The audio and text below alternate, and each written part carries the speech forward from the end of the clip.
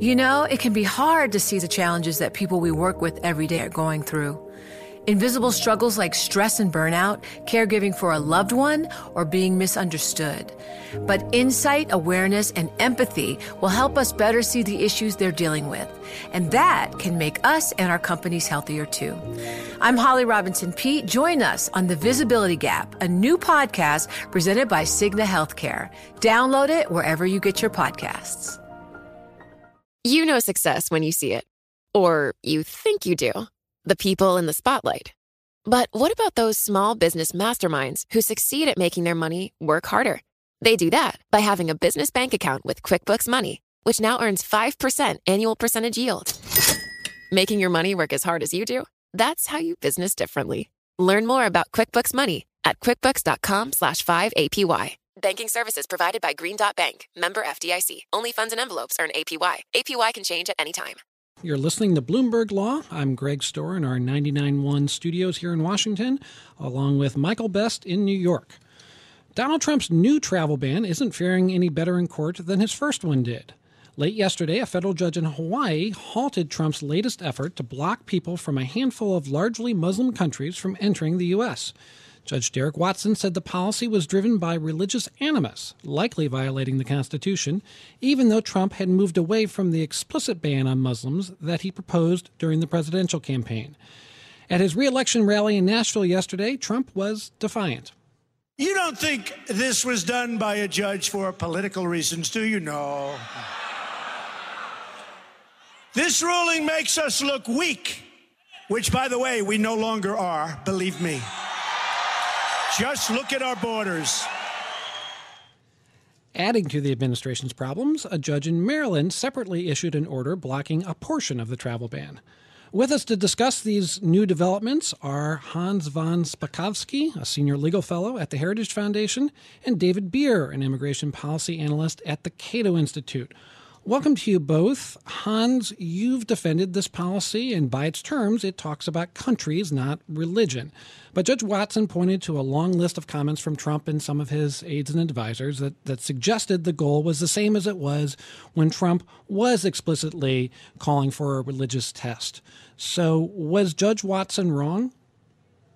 Yeah, I think he was. Look, you can have a debate, and I'm sure I could have a debate with the Cato Institute about whether this is a good policy or necessary policy, but that is not the issue or shouldn't be the issue in this case. The issue should be, has the president acted within the authority delegated to him by Congress?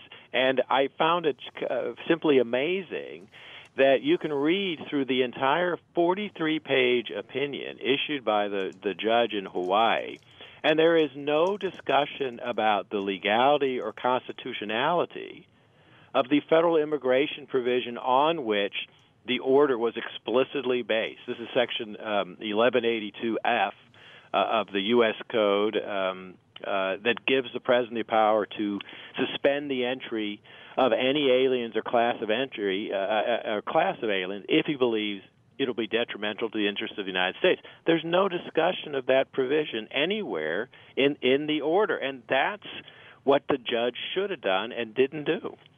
Well, David, to follow up on that point, it seems as though the judge, at least in Hawaii, felt that there was a constitutional problem with the order, notwithstanding any congressional delegation of power here. So you've got a broad delegation of power from Congress. I don't think anyone disputes that, and the president's supporters and the White House depend on that as their argument.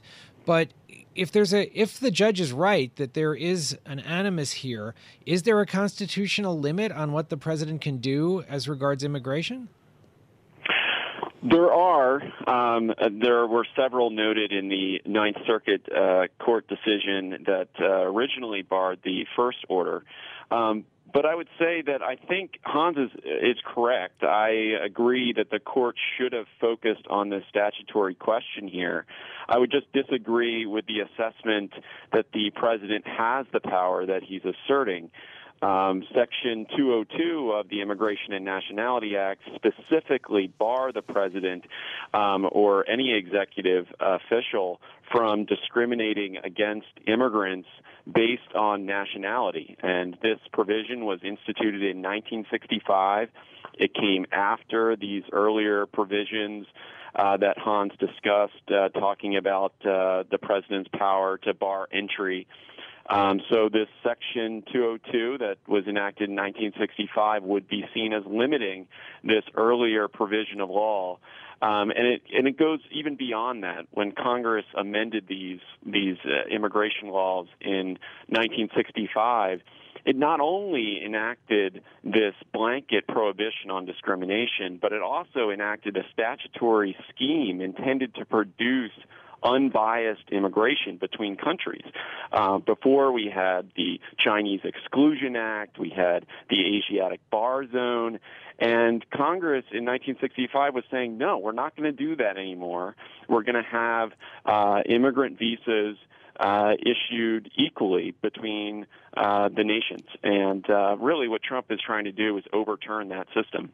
Hans, another thing Judge Watson talked about was he said that the connection between this policy and any actual acts of terrorism was pretty weak. And the policy itself mentions a couple of past incidents, but one had to do with Iraqis who are not covered by this policy, and the other had to do with a Somali who came here as a child.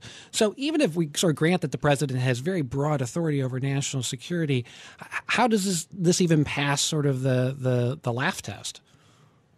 Well, the executive order just gave a couple of examples. It couldn't list I think, more than 60 examples of individuals convicted for terrorism-related activities from these originally 7 countries from a Senate committee report from last year. But the other point that they just kind of gloss over is the fact that, look, 3 of these countries are considered by the U.S. State Department to be state sponsors of terrorism.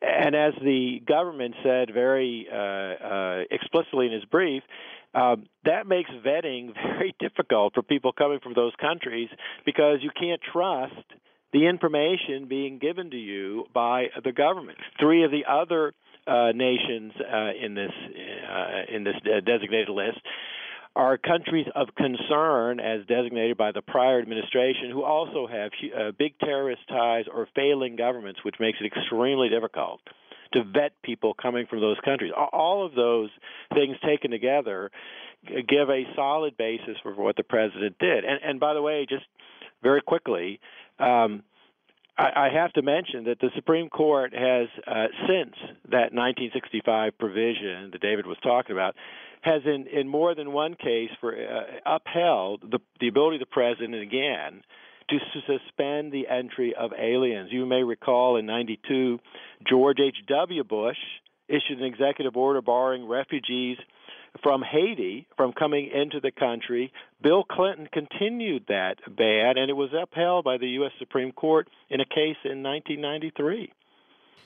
David, we have about 30 seconds, but is it appropriate for the courts to be looking at whether or not there are security incidents from these countries when it considers these questions? I think it's appropriate to look at whether or not he's using a pretext to discriminate.